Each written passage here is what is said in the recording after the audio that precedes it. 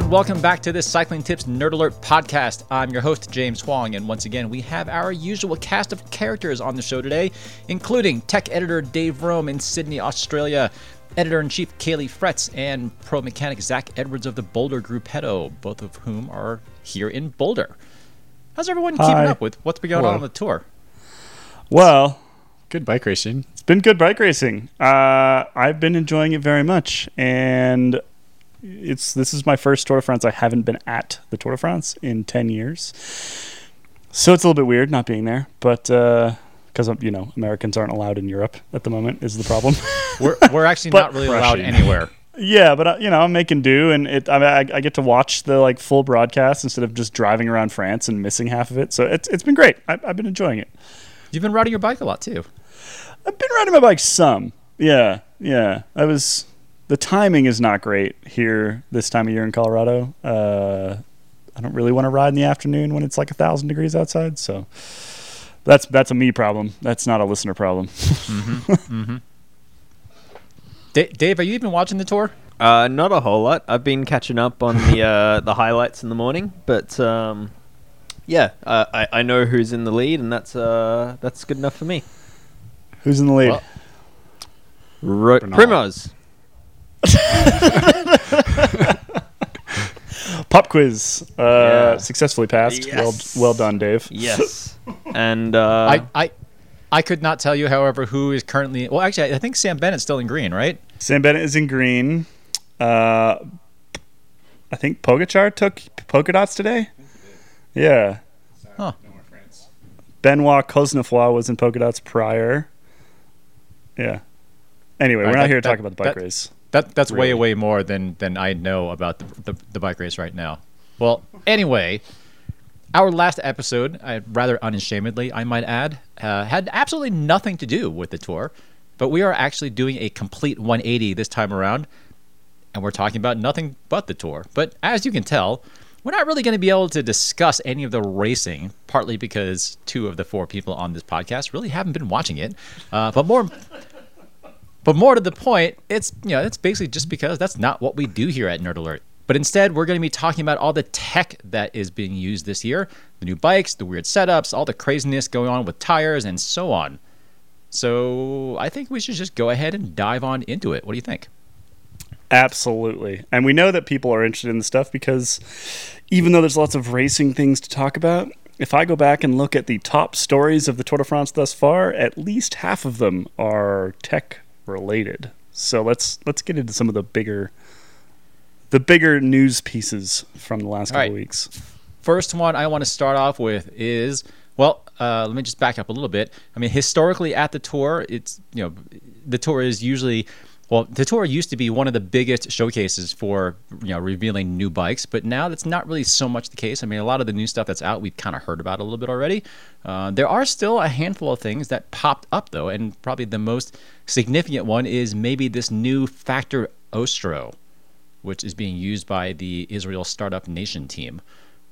Dave, you have the scoop on that, and you actually have the bike in hand right now. I've already given it back. I didn't have it for very long at all. Because I actually ended up getting the only test bike out there to ride, and it ended up being pre-production, and it was a good test because... I told them it was flexier than they told me it was, and they came back and said, "Oh yeah, you caught us. You're right. That's pre-production, and we'll be changing that for production." It's new aero bike that is an all-rounder. So it's basically specifically been designed with Paris-Roubaix in mind, and it's been designed to kind of slot in the middle of Factor's existing range of the O2, which is their climbing bike, and then the One, which is their, absolutely no compromise sprinter's bike. So this thing's kind of an all-rounder. It's got massive tire clearance. It's got built-in comfort, and it's said to be pretty aerodynamic as well, but they didn't share any figures in that sense. It's kind of like the new Cervelo Caledonia in that way. I mean, they said that bike is basically designed for Sunweb at Paris-Roubaix, but is certainly quite aero still. I mean, looks like an aero bike. Granted, looks can be deceiving. Lots of looks aero bikes are not actually aero bikes, but it's Cervelo, so we would assume that they at least kind of know what they're doing on that front. For sure. So yeah, so the Ostro is very much like I'd say the Caledonia is the closest competitor, but the Ostro manages to be lighter and probably a bit more narrow in its racing focus, whereas the Caledonia is kind of, it's a race bike designed to hit the masses, if that makes sense. So yeah, it's, the Ostro has been built, it doesn't have like as much thought put into, different stem heights and stack heights and all that. It's very much built with performance first and foremost in mind. So do you see a bright future for the Ostro? It's a pretty cool bike. Like, it's incredibly light, and it's I don't know about the aerodynamics. I can't test that, but if speaking to the engineer of it, he's pretty confident that it is fast, and he has a history of making fast bikes because he was the former head of engineering at Cervelo. And yeah, I think it's a really cool bike. More importantly, though, I think it's a cool sign of things to come from the industry of, this all-rounder where, the idea of having a lightweight bike and then owning an aero bike will hopefully go away, and we'll all just, have one bike that does everything. We're just coming around full circle to the idea that, wait, you don't need to have 9 different road bikes. Yep. It turns out one can be okay. Yep. Go figure. Yep. Just buy a hardtail. Yeah. Hardtail with drop bars. It's the one bike to rule them all. Absolutely not. This bike does look sweet, though. I've only really seen it in the photos from that we're taking at the race because it's not really been involved in the bike race, seemingly. But it looks good. Yeah, not a whole lot of time spent on the front from Israel Startup Nation this particular race, unfortunately. They have hired a ton of people, though, to step outside the tech world for a second. They've hired a lot of talent for next year, so I would imagine that we will see more of ISN for next season, not least of which under none other than Chris Froome. So going further down the aero rabbit hole, Canyon has been teasing this new aero for seemingly forever. I know like months and months ago, Matthew Vanderpool was spotted on the new aero in a Zwift ad that went live. I'm pretty sure that was a mistake. That was like from Worlds last year that ad came out. Yeah, I'm pretty sure that was a mistake because that was way, way, way early. And even if this aero was originally planned to be launched at the Tour, I mean, it's still several weeks out from what we understand. But that bike is, it's certainly a sign that Canyon wants to take the aero kind of further into the dedicated aero road racing bike, whereas the Ultimate is now sort of their semi-aero all-rounder, kind of like what happened with the Tarmac and the Venge. And this new aero, I mean, we don't really have a whole lot of info about it right now. They haven't, they certainly haven't sent any official information out yet. So the progression of this Canyon is about what we would have expected. So the bike is certainly, well, it looks anyway, a lot more aero than it used to. All the tube profiles are way deeper, especially in the down tube and seat post. And then, the seat stays are still dropped. That seemingly is the case with every bike these days. And the rear wheel is still pretty shielded. And up front, Canyon has tucked in all of the cables and hoses and wires and whatnot directly through the cockpit, which again is another probably expected move given what has been going on with aero bikes everywhere now. Otherwise, we don't really know like what it's going to weigh or whether or not Canyon is still going to offer a rim brake version. So we don't really know yet. But I think we're going to find out very, very soon since the bike was raced at the Tour. And so generally speaking, bikes that are seen at the Tour, if they haven't been released yet, it doesn't take too long after that for that to actually happen. So we'll find out very, very soon and bring you all the details because that bike looks like it's going to be pretty good, at least based on the performance of the previous version, which was pretty fantastic. Another new bike that was released recently that was being used at the Tour that we do have information on is this new Merida Reacto 4, which was launched actually kind of back in July. Dave, what do we have here? Yeah, so I think being launched in July is quite interesting because, traditionally the Tour de France actually does serve as a platform to see a lot of new bikes, and global events changed that this year where a lot of brands just decided, we can't wait for the Tour de France. We actually have these bikes in production. They're now sitting in the warehouses and stuff, so let's just roll them out whenever we were originally going to roll them out. So we've seen that this year with the new Tarmac SL7, the new Trekker Monda, and this new Merida as well. So yeah, this new Merida was probably one of the later launches as the race, as the racing season kicked off. And yeah, it's kind of, in a sense, kind of similar to what Factor's Ostro tries to achieve, which is a bit more of an all-round aero bike. So, they've tried to increase the comfort of the bike while keeping aerodynamics in check. They have gone disc only, which has, afforded them a few other features such as wide tire clearance. And yeah, I don't know. I haven't ridden it. I haven't actually even seen one in person, so there's not a huge amount to tell of it. But Merida's basically followed the other brands in this, and integrated all the cabling, and yeah, it looks quite like a clean bike. I mean, one thing that this bike and others like it could be signaling as far as a trend is, with all of these all-around bikes popping up now that are pretty aero, maybe not quite as aero as brands like Ultra Aero. Wallace, what are you doing over there? Wallace the shop dog is really wanting some attention right now. So as you guys are talking about Meridas and things like that, Wallace and I are just hanging out. So if you hear some squeaking in the background, that's what that is. All right, Kaylee's getting himself some quality Wallace time here. Yep. Anyway. So with all of these kind of more all-purpose, all-round semi-aero bikes that are popping out now that are supposedly pretty darn aero, I have to wonder, I mean, we're even seeing this in the pro ranks.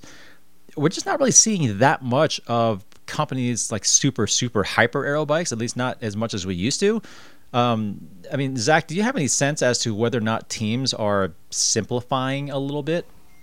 I mean, I would think it would make sense logistically to have less bikes, but I mean, usually, like, let's say a team, if they have an aero bike and a light bike, then your A bike you have one of each, and then whichever one you're not using on the day, that goes on the team car. So now if the bike that the rider is using and the rider on the team car, it's just the same. So, I mean, except for like really bigger riders, and they probably get two of each or something, but yeah. For me, that question brings up a really interesting element, which I've been hearing more and more lately, which is aerodynamic gains aren't as large as they once were. This is something that Graham Shrive, the creator of the Factor Ostro, told me. And again, formerly with Cervelo, he was kind of suggesting that pretty much all the good aero bikes on the market these days are like within the tolerance of the best wind tunnels. So he's like, you could grab like the new Madone or the new, an older specialized Venge VIS or, Cervelo S5, and you could put them in the wind tunnel on one day, and the Cervelo S5 will come out on top, and then the next day the conditions, the weather conditions change, and the wind tunnel will then tell you that, it's a different bike that's then on top, and it's all within, 1%. So yeah, Zach. I mean, that's kind of what I've joked about the last few years. Like, if everyone's on an aero bike, then no one's on an aero bike, right? Like, they're all like, everyone makes good bikes now. Like, it's not like some teams have a massive advantage to other teams because their bike is that much more aero than the other bike. I mean, there are still teams in the Tour de France that are not on major, big engineering, big brand KTM bikes. KTM is in the Tour de France. I don't want to. They're not massive in the United States. All of the bigger teams are on. But most of the bigger bikes. teams, most of the bigger riders are on bikes that are in that range. Colnago is currently sitting in second. Colnago and Bianchi. Colnago and Bianchi are currently in like first the two and of second the at the Tour de arguably France. least technology companies out there right now. Although, like the latest Bianchis, I've really, really enjoyed. But they're on a multi-year-old design with rim brakes. True, it's been a little while since they were updated, but they're good. They're good bikes, but still, I'm just saying that there's still a bit of. There's a bit of difference between bike brands still. I do think that gap is shrinking, and that's why we see teams looking to lots of other places to try to find a bit of an advantage, and maybe that's a good segue into tires again. Funny you should mention that, because that's exactly what I was going to switch over to. Because, just as Dave said, I mean, aerodynamics was once, really not that long ago, this place to make really big, easy gains. And now that most teams are on pretty similar playing fields, they are paying attention to other places. I mean, this is kind of echoing what is going on in the consumer market as well. I mean, rolling resistance has been a big topic over the last few years, and we're seeing all sorts of craziness with tires. I mean, tubulars used to be just the absolute default choice. I mean, everyone just ran tubulars. And now we are seeing, more tubeless setups. We're seeing clinchers with tubes. And what? I know, and Team Tube potentially inside. even Team Tube inside. Team Tube inside. Andy, where are our t-shirts? And we're even seeing potentially tubeless tires with foam inserts and no sealant, maybe.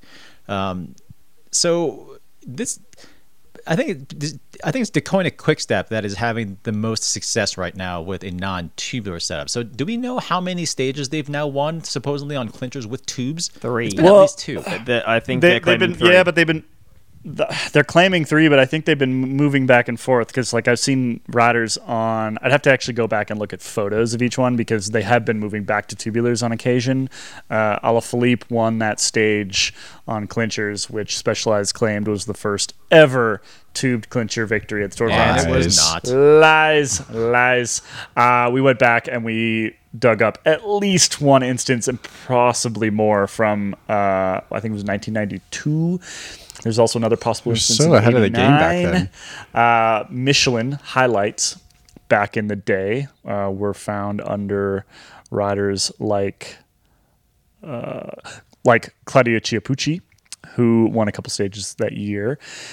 So not the first time, but nonetheless, clinchers did disappear for quite a while within the pro ranks. I mean, there were years and years and years that I went to the Tour de France, from probably 2010 until this year that you'd go and maybe you'd see a clincher or a tubeless tire at a time trial, but that was pretty much it. And this year, yeah, I mean, well, part of it's the fact that those new Roval wheels won't take tubeless, and so the team doesn't really have any option but to go to clinchers with latex tubes.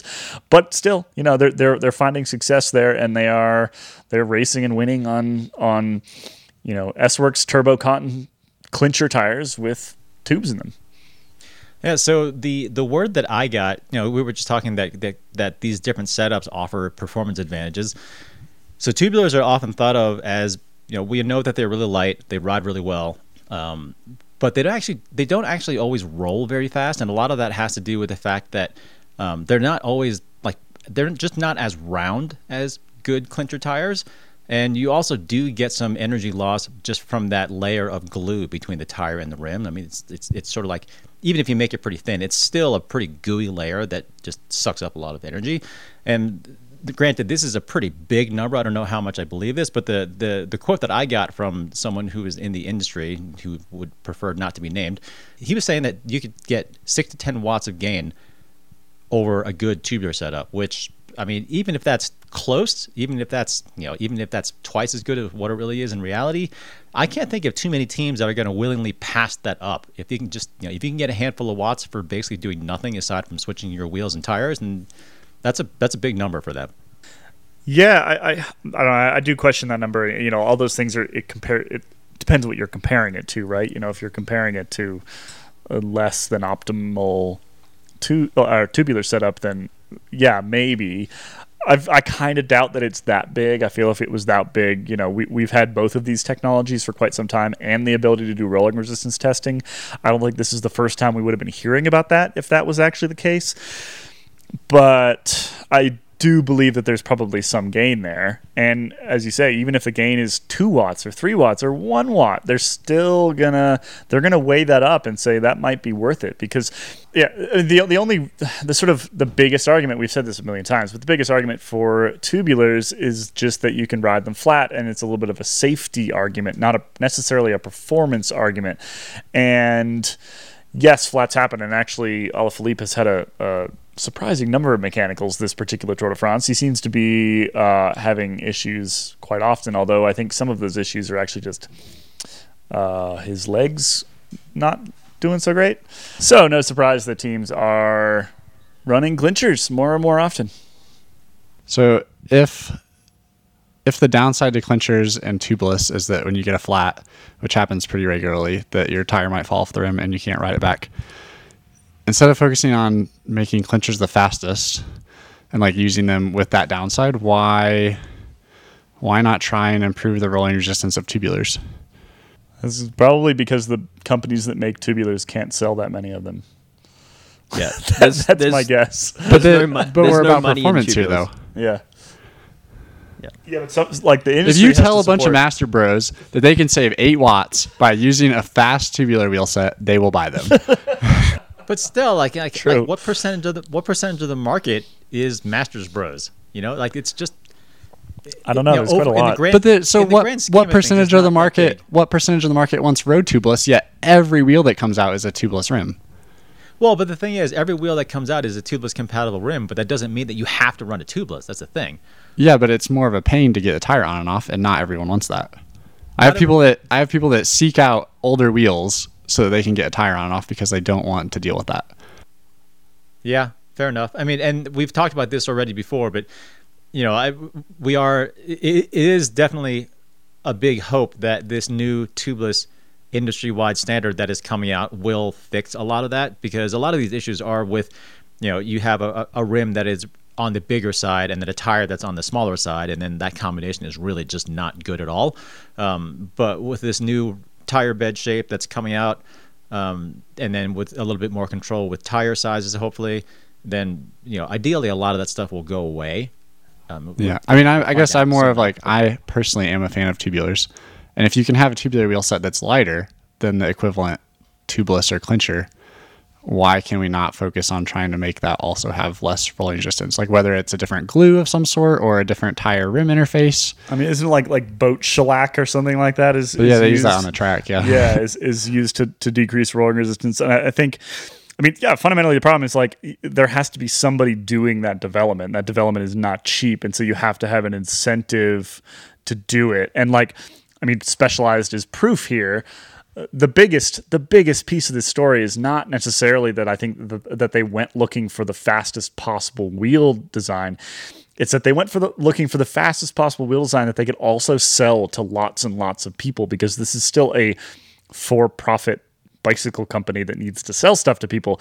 And they've ended up with this, well, now clincher with tubes, previously tubeless option. I know that sounds maybe a bit cynical, but it's also just sort of reality. It's like they're going to put a bunch of engineer time into developing a tire and a rim and all these other things. And I just, at this point, I'm sure they've done the math and they're looking at it and saying, tubulars are just not, that's not really going to work. And it's interesting because the Tour de France and pro racing for a long time is sort of viewed as this like testing ground for stuff that would trickle down to consumers, and now it tends to go the opposite direction, right? Like the consumers are kind of driving a lot of the trends here. Consumers were on wide tires before the pros were. Consumers were on tubeless before the pros were. Consumers were certainly on clinchers before the pros were racing on them, and everything's kind of switched around now. And yeah, it's a function of like what the industry is going to put its money into, really. Yeah, I think it's telling that like both Quick-Step or Bora or whomever are on tubulars instead of the clinchers on stages where maybe the team cars aren't going to be right there, or there's maybe some weather or any of these things, and they're on the older tubular wheels. Yeah, which are if you believe Specialized, not as fast aerodynamically and roll slower. I guess ultimately the issue here is while the teams and their sponsors still want to win, still what they want, well, now what they want more than ever is to win, but also ideally to win on stuff that they can actually market effectively to consumers. And you know, we certainly are at that stage now where I feel like, you know, Zach, like you were saying, I mean, even if they could, I'm sure they could make tubulars faster, but again, like there's just no business case to be made for it. Yeah, I guess I feel like, I mean, obviously like the molds and the engineering all cost money, but like let's say a team in the tour is riding Zip wheels and they're all on tubulars. Consumers see that big flashy Zip logo and they go buy themselves some Zip clinchers. Like it's not, people aren't like, oh, I'm not going to buy those because they're not racing the exact ones that I would ride. Like it's a brand thing. Roval could have Roval wheels in the tour and they're all tubulars. Customers will still buy the clinchers because they're easier to deal with. Yeah, it's more of a marketing system, like kind of more in line with auto racing, for example, right? You can't go buy an F1 car. In fact, you can't buy literally any piece of an F1 car. Correct. Maybe some none bolts. of it. Maybe some bolts. Maybe. You can maybe go buy some F1 bolts. A single strip of carbon that they use somewhere. I don't know what you could buy, but anyway. But the whole idea is them saying like, "Hey, look, we make this car go real fast and is real good." And so obviously the other cars that you buy, your G-Wagon, Mercedes, Yeah. it's going So to be good as why well. are bikes different? Like, why can't Specialized be like, this is our super bike that our pro team races? Well, I think and then that comes technology trickles down. I think that comes back to like where the UCI regulations are. If the UCI regulations allowed for sort of experimentation beyond what the average consumer would actually want to ride, then we might see different bikes. Plus, frankly, like what we do on our daily rides is closer to the Tour de France than what we do in our daily drives is to Formula One. Right? Correct. Yeah, like yeah. that gap is just sort of too massive. Whereas, we like to pretend Zach and I, we go out, we pound Smash. each other in the face and smash each other in the morning ride, and we're like, totally full on Roglic Pogačar exactly the mano same a mano. It's exactly the same thing minus like approximately 200 watts. thing. Yeah. This is a silly argument, but back on the Revals. So Reval CLX tubulars that have been out the last few years came stock with ceramic speed bearings. They no longer come stock with ceramic speed bearings. So in one wheel you have ceramic bearings with tubulars. The tires are slower, but the bearings are faster. And the new wheels have normal bearings, so you have less speed there, but you gain it in the tires. Is it just even, and now it doesn't matter? Well, same wheel. in the pro sense, like Quickstep are sponsored by Ceramic Speed, so they'd definitely be fitting their wheels with Ceramic Speed bearings, even though the production version doesn't come with them. So, But for us, it'd be a wash, right? Unless you want to go spend $600 on new bearings for your wheels. Which sounds like a really, really good, watt per dollar savings there. yeah, one thing Yeah. one thing on this topic that I wanted to mention is that tubulars have been around a very, very long time, and I don't doubt that brands have tried to improve the performance of tubulars over the last many decades. And we're at a point now where it's not just Specialized saying this. It's like, you've got Schwalbe, Continental, and even Vittoria are all claiming that their tubeless or clincher tires are faster than what they can produce in a tubular.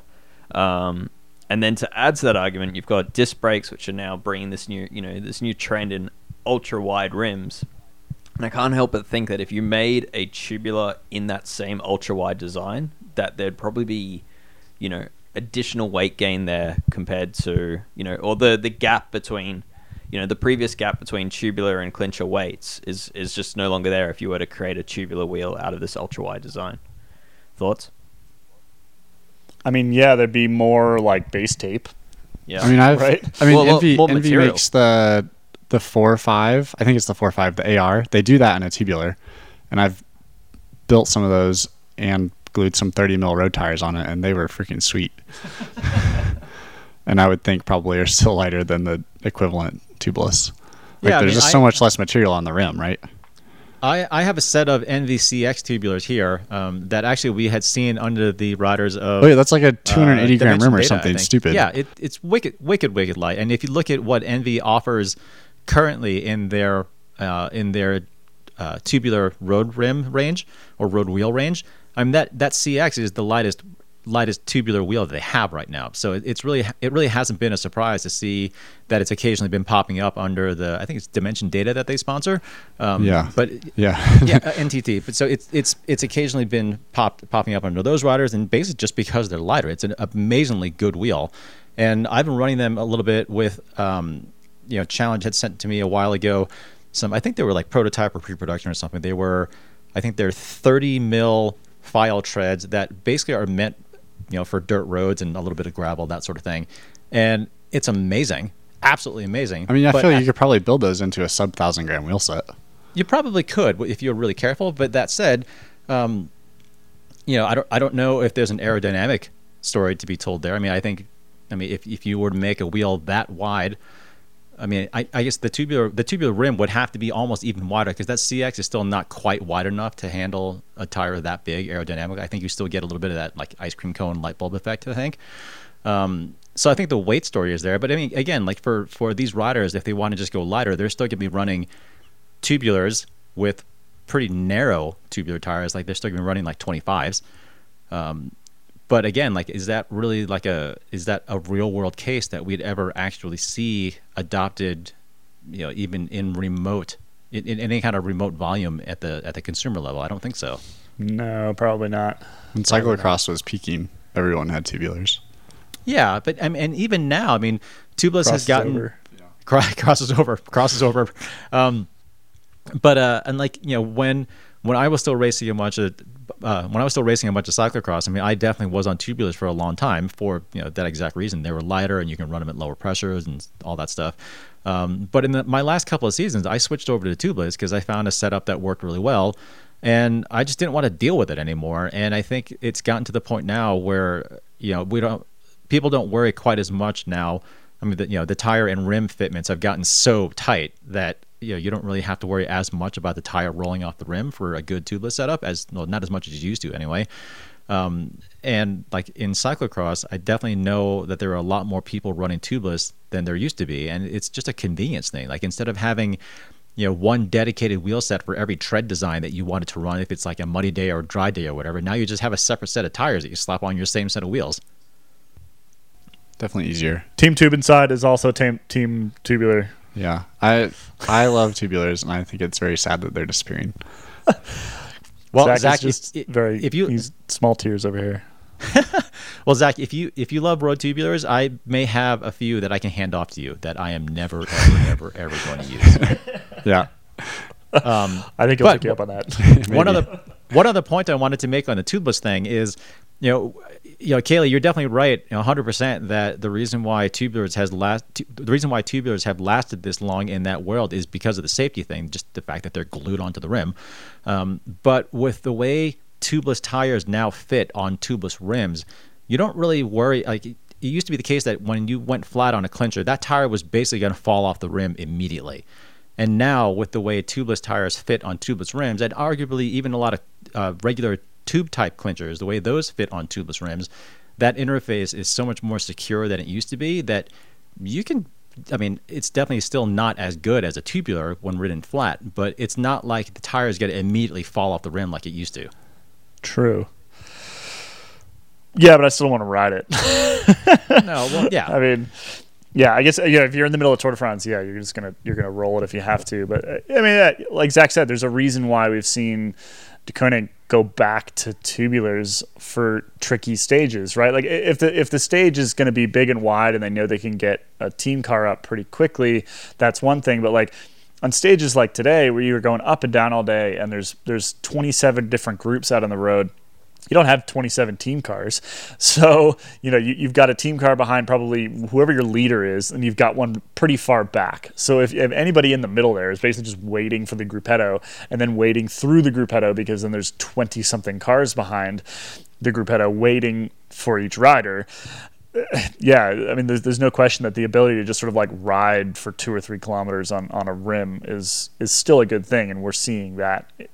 We're seeing that because they go back to tubulars on those particular days.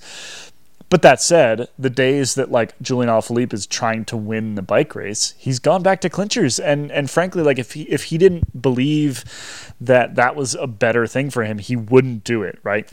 Some of these big names. I think that a lot of people out there just think that, oh, well, the riders just have to ride whatever they're given. Yes, that's true to an extent, but if you are a big enough name in this sport, that is not true. You can ride pretty much whatever you want. I mean, you're not going to like change frames or something like that, right? But certainly within a brand's range, you can pick and choose what you want. You can even sometimes ride some stuff that's sort of unlabeled. And so, if Alaphilippe didn't think that stuff worked, then he wouldn't run it. And I assume that they've shown him the numbers, and he's a believer, an Allah believer. And as a result, he's jumped on clinchers. So I think we're going to see a lot more of him in the next couple of years. On that note, I also think it's still, as crazy as this sounds, it's early days for the tech. So, as brands decide to narrow their focus and go, okay, we're all in on tubeless or we're all in on clincher, let's just create the best racing product we can out of this. I think they're going to solve the issues of, like can it be ridden on when it's flat, and, these things are only going to get lighter, they're only going to get faster. And unfortunately, money dictates. I think Tubular is just going to stay where it is. They're done. Yeah. I think they're going to continue to decline. But Yeah. Sad. Sad. The track. Yeah, I mean- the track will save us. Single tier. Track always has the best. Threaded bottom brackets. Speaking of Square development, taper bottom brackets. Sprint taper. Octolink. Octolink, sorry. speaking of development, did anyone spot the new wheels from Shimano in use? Sunweb. Mm. I did. They sneaky look like Dura-Ace hubs laced to generic China rims. I'm sure that's not what they are, but that's what they look like. Yeah. I have been keeping an eye out for new Dura-Ace because the timing is right. We know it's got to be coming soon. We haven't seen anything, but I am keeping an eye out. Yeah. FDG, it looks like the team that will get it first. It has over the last couple cycles. They've been getting it first. My favorite is AG2R still running external junction box on their stem. Heck yeah. But yeah, Not on new Dura-Ace. I haven't seen any new group sets in use, but I would say that those wheels are probably perhaps part of the group to come. Yeah, or at least the rim, probably because Shimano hubs are notorious for not being able to swap out free hub bodies. And if their new stuff uses a new free hub body. Right, which would suggest, yeah, like you said, it suggests that there's a new free hub body, which then suggests that there is a new cassette design, which would suggest that it's no longer 11 speed. Yeah, probably similar to micro spline 12 speed. for the mountain bike. The big question for me on new Dura-Ace, and we're going a bit of a tangent here, is whether it is partially wireless. We keep hearing this. I've heard this from a couple rumors. different places. Yeah, I've heard rumors Yeah. that it does involve a battery for the. It does involve a battery for where a battery currently exists with Di2, is what I heard. But that's not to say that it is still partially wireless. Wait, what? So it still has a battery? Is that what you're saying? Well, it has. Think In the of FSA, right? So FSA puts a battery that then the two derailleurs share, and then the shifters are wireless, and they communicate wirelessly to the derailleurs or to the front derailleur. Right. I feel like just either go all wireless or go no wireless. Don't go halfway. I agree. Yeah, I don't know. The halfway is kind of neat because then you have one reliable battery that connects your two derailleurs, and then you don't have any of the faff to connect it up to the handlebars.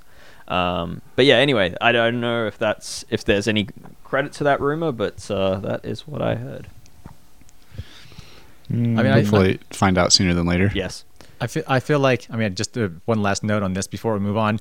I feel like as much as Shimano was very, very much in support of a wired system, and I like wires. I like wires for a lot of reasons too, but I think now SRAM has made it very clear, and I think they've proven that wireless can work really well. Like all the gloom and doom naysayers that people that were around saying initially that Gonna hack SRAM it. wireless, yeah, like people like other teams were going to hack it and it was going to fail all over the place. Like it just hasn't happened.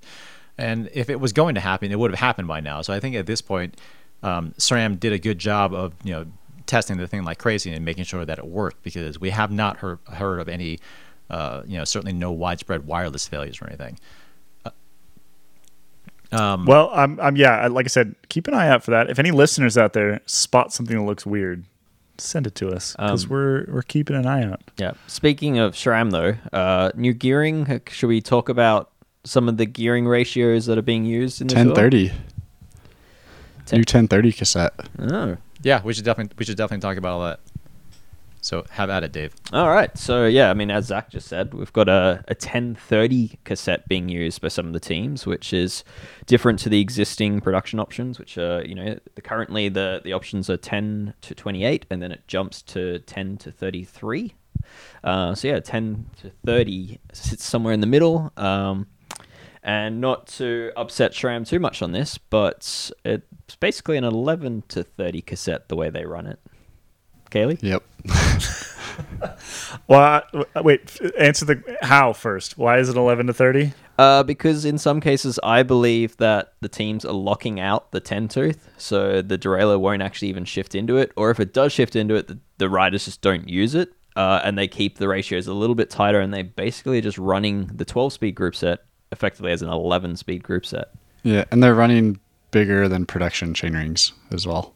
Right. They're running a 54 Like 30. the biggest production is a 5037.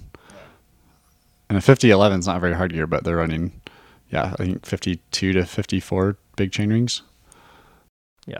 So they basically set up their new smaller geared 12-speed group sets as older 11-speed group sets. Yeah. We've talked a bit about this before, but like I think that fundamentally comes down to sort of the speeds that they're talking about are just so different from the speeds that we ride at, you know? Like I get back from most rides here in the mountains and my average speed is like, I don't know, 23 kilometers an hour or something like that. Like what's that? Like low teens, right? Because we're riding the mountains. You go up and down mountains all day. When they ride in the mountains and go up and down mountains all day, their average speed is like 40 kilometers an hour. It's a totally different thing. And then when they ride flats, like for example, the 2 hours of flat ahead of the Grand Columbia on Sunday, they averaged 28 miles an hour for that whole 2 hours and at like 200 watts, right? Because you're in a big peloton. So the speeds are just totally different from what most amateurs are ever experiencing. And frankly, the gear ratios as a result that SRAM first released with the 12-speed groups just didn't really work for pro teams. They just flat out didn't work.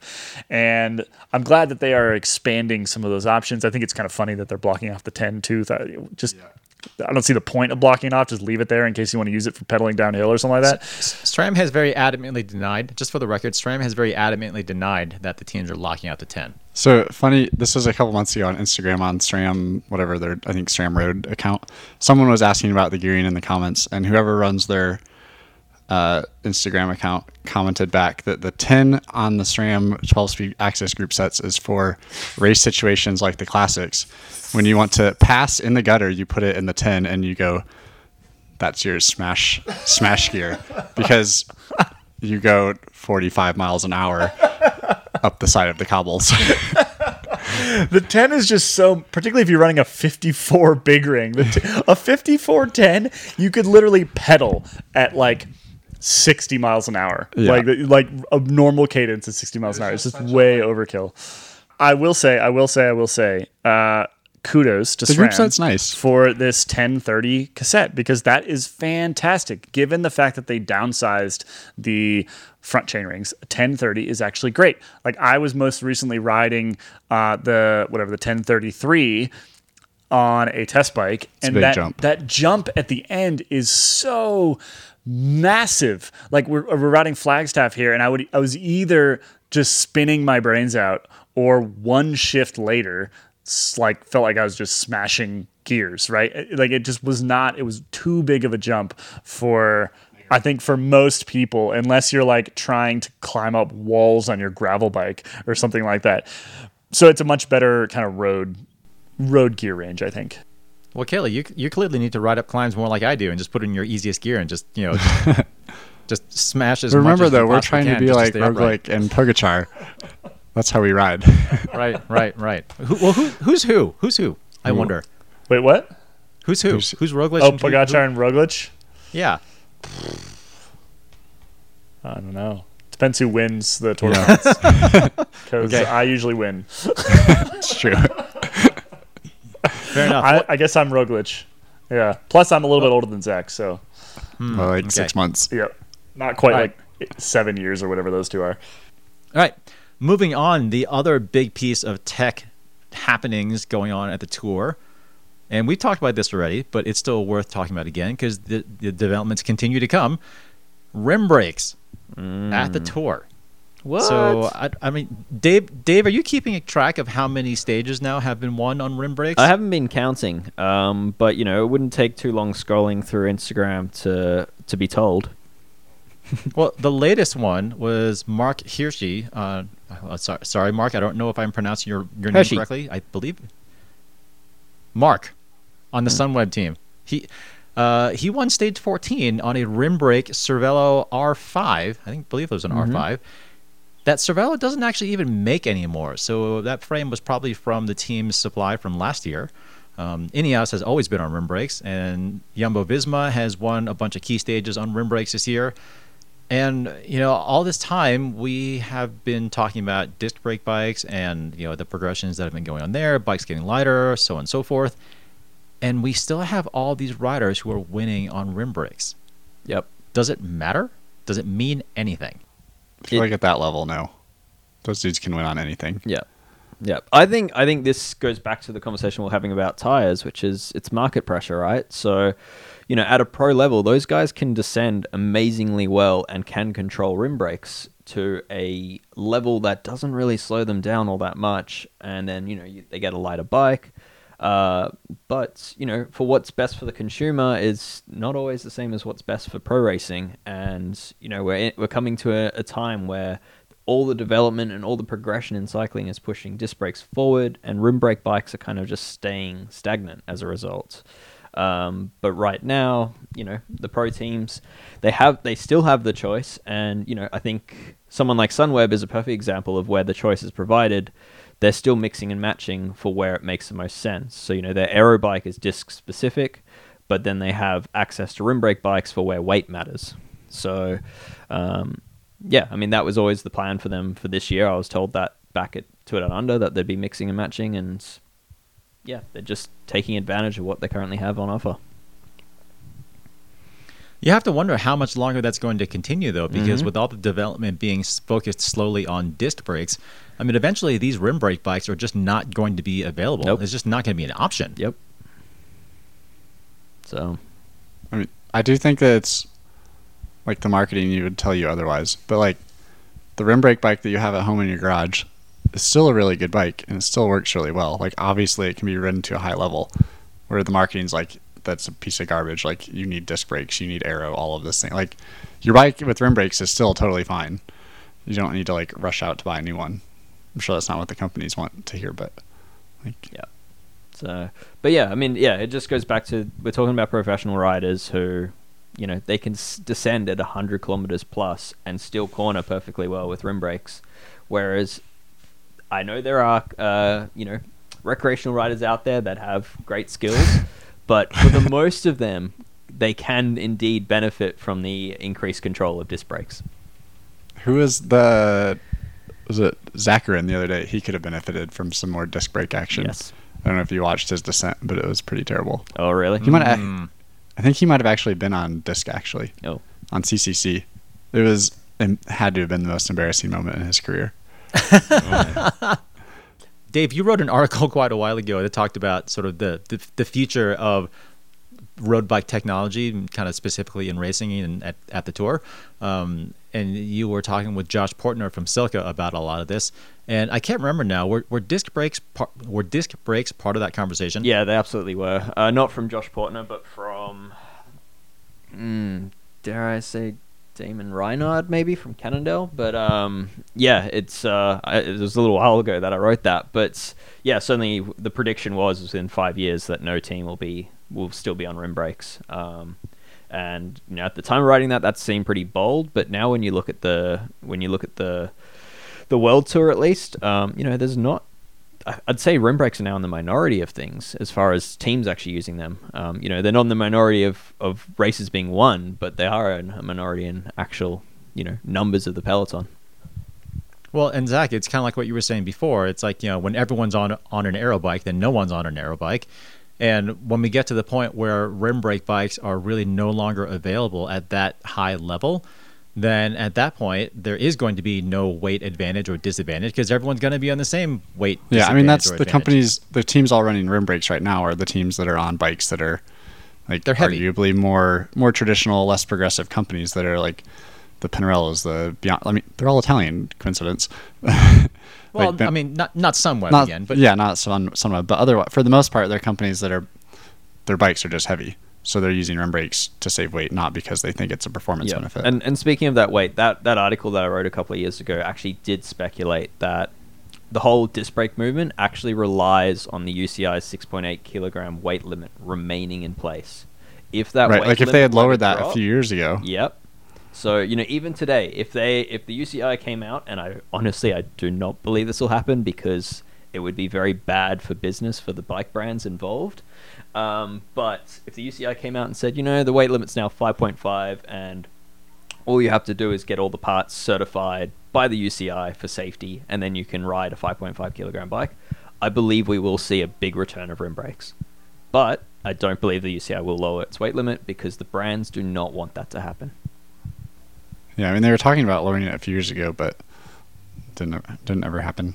I mean, they've been talking about it for ages. They've been talking about revising that number. I mean, it was more of like a few years ago when every company's top-end road bike came out of the box less than the limit. Like it seemed like there were more serious conversations about it. Right, which is harder to do now with disc brakes, with the brakes themselves being heavier and the wheels being heavier. The frames basically are, they pretty much achieved parity, at least from the higher end brands that have some more development money. Those bikes, those frames and forks are generally as light and occasionally lighter than their rim brake counterparts, but it may also be because those frames are just newer and there's just not a whole lot of rim brake bike development going on anymore. Yeah. So I guess to summarize this, it's it's market pressure, and just like clinchers and tubeless and tubular debate, the skeptic point of view is that disc brakes are progressing and rim brakes are standing in one spot. Yeah, I mean, there's no arguing that disc brakes perform better. Like you can't argue that. Oh, I can think of a few people who would argue that. I mean, I'm saying that as someone that rides rim brakes. Yeah. Like on my road bike. And as is Kaylee, because I'm sitting in front of his bike here, and he's got rim brakes front and rear. And my personal road bike is rim brakes, and I'm perfectly happy with it. But I also I ride rim brakes. Superior. Yeah. Like you can't argue that rim brakes are better. Like you can argue that they look better or more traditional or whatever, but they don't perform better for sure. All right, I want to do a little thought experiment here before we tie this whole thing off. Let's just say that the UCI does change that weight limit, even a little bit. Like let's say, going from 6.8 kilos down to like even 6.5 or 6.3, something like that. They're all on rim brakes tomorrow. And tubulars. I Because you can't ride rim brakes and well. clinchers because carbon clinchers don't work.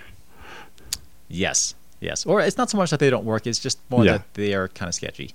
Yeah, they overheat very easily with the brakes. So yeah, I mean, if something happened with the UCI weight limit, teams would definitely immediately, I feel like, go back to rim brakes, as you said, Zach. I think that would be very much the short-term gain, no question, or the short-term change. But we are already seeing a lot of efforts being paid to companies trying to make the disc brake stuff lighter. Like, would that just accelerate that change then, or would it sort of just stagnate the disc brake thing now because everyone's gone back to rim brakes at that point? I think it'd be the same as like right now. The companies that are more progressive would definitely still push the disc brake, like the Specialized. Like they'd be like, well, here's our tarmac. We're gonna swap out a couple parts on it, and now it's under the limit. Like, and it still has disc brakes. Where like the Bianchi or Colnago, of course, they're gonna go rim brakes. Yeah, so I did some reporting on this a couple years ago, and granted, this was during the Brian Cookson administration of the UCI, and like 3 or 4 technical coordinators ago, because the UCI seems to go through them quite quickly. But the discussion at that point was to drop it to 6. And in fact, there was a proposal on the table to drop it to 6, and it was like sort of close to happening. That clearly didn't happen. And then we had a change of leadership at the UCI and a change of technical coordinator and et cetera, et cetera. And so I don't believe that's still really on the table. The other thing that was mentioned to me was essentially an increase in the stringency of various safety tests, because originally the 6.8 kilogram weight limit was based off of safety concerns. I mean, you have to remember that this thing was started a couple decades ago. Back when a 6.8 kilogram bike was potentially dangerous. And the reality is today it's not even close to a legitimate safety concern. And you could just straight up drop the limit to 6 watts per kilo, or 6 watts, no watts. You could just drop the limit to 6 kilos pretty easily. And I 100% agree that would basically eliminate disc brakes overnight. I think that you'd maybe end up with sprinters still on like aero disc bikes just because they were already made. But the reality here is that the only way I see that really happening is if the industry was really pushing for it, and the industry is not pushing for it, because what incentive do they have to push for it at this point? They would very much push against it. Exactly. They would 100% push against it, because if they went back to, I mean, that's the kind of thing that would, we were talking about like the F1 car, consumer car kind of analogy before, that's the kind of thing that could potentially have like premier pro race bikes and consumer bikes truly diverge, right? Because like for the vast majority of normal people's riding, disc brakes are still generally better.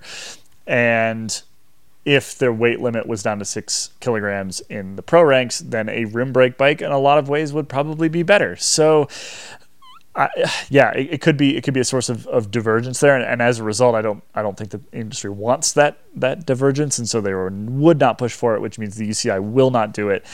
The only thing that I could potentially see is just a sort of wholesale rewrite of technical regulations at some point that could potentially come with some similar ramifications.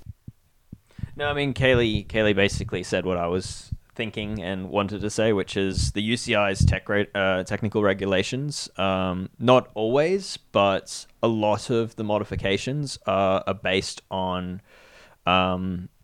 requests or submissions from the industry. So that's absolutely not always true, and historically that's not true, but these days I believe that absolutely is true. Like the allowance of disc brakes in racing, that absolutely came through, the likes of Shimano and SRAM and Specialized pushing the UCI to move this rule forward. And that weight limit being in place, I believe these days is, again, absolutely the big brands saying, 6.8 kilos is low enough. Yeah, which is, it's worth noting that is the opposite of of how it used to be, because when these regulations were first put in place, they all stem out of the Lugano Charter in 1997, which is basically like sort of a bit of the founding document of the modern UCI technical rulebook, and that was very much in response to some of the super bikes that we were seeing just prior to that. I mean, 96, for example, was a year of one of Indurain's, I believe it was Pinarello, some of those crazy time trial bikes and things like that. And the UCI kind of responding with rules that were very much intended to keep bikes looking like bikes and to prevent the sort of divergence between professional machines and consumer bikes, in particular in the time trial space, but also just in the road bike space. And that has definitely sort of flipped on its head at this point, where it was originally those rules were designed to keep the industry in check, basically, and now the industry is in check and kind of happy about it and is pushing to continue to be kept in check. It's a bit weird. I feel like I could see in the next few years there's still a push for the limit to go down. Say the new Tarmac, for example, I've built a handful of them, and they've all been at or below the UCI limit as a stock production bike. And it seems like there's less focus on the aero being everything, and now there's kind of this push for a climbing bike that has a little bit of aero, and that's like, how do you differentiate yourself from others is you make it lighter. And I could see that kind of push for weight going again.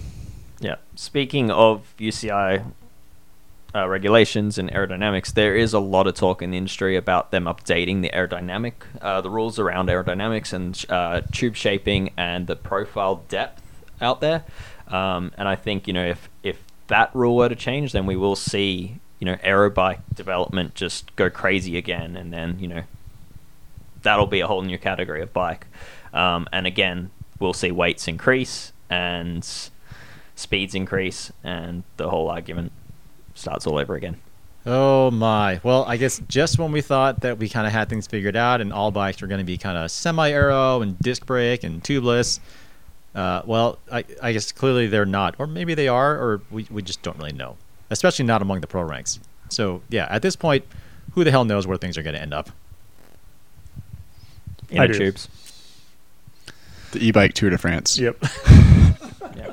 Is it a coincidence that as you're saying, 28 miles per hour on that flat stage that they held is the same speed limit as your e-bikes in the US? Oh, weird. Oh, that's the start of a very, very bad conspiracy theory, Dave. Oh man. Because in Australia, our pelotons race at 25 kilometers per hour. No, I'm kidding. All right. With that, I think that's a good place to stop, because that could just that's just going to It's a lead hole to a we don't very, wanna go very down. ugly Yep. conversation. No, we are definitely not going. We're definitely not going there. All right. Well, with that, it is time to wrap this up on a little conspiracy theory thing. So, thanks for listening. As always, please make sure to subscribe to Nerd Alert on whatever platform you get your podcasts from. Leave us a review on iTunes because it makes this podcast more visible to others. And finally, please consider becoming a Velo Club member so that we can continue doing episodes like our epic rant session, seeing as how all of our advertisers promptly abandoned us afterward. We definitely need another rant. We didn't get enough of them in. We could, Way more things to complain about. We have lots to complain about still. Yep. We still have lots to complain about, indeed. And rest assured, there will be another rant episode. We heard your feedback loud and clear. That will definitely not be the only one that we ever do. Maybe we'll just make it like a quarterly thing. We'll see. We'll figure it out. Yeah, I'm into that. But either way, we will be back in 2 weeks with a regular episode. So come back and visit us soon. Bye-bye. Bye. Bye. Ciao.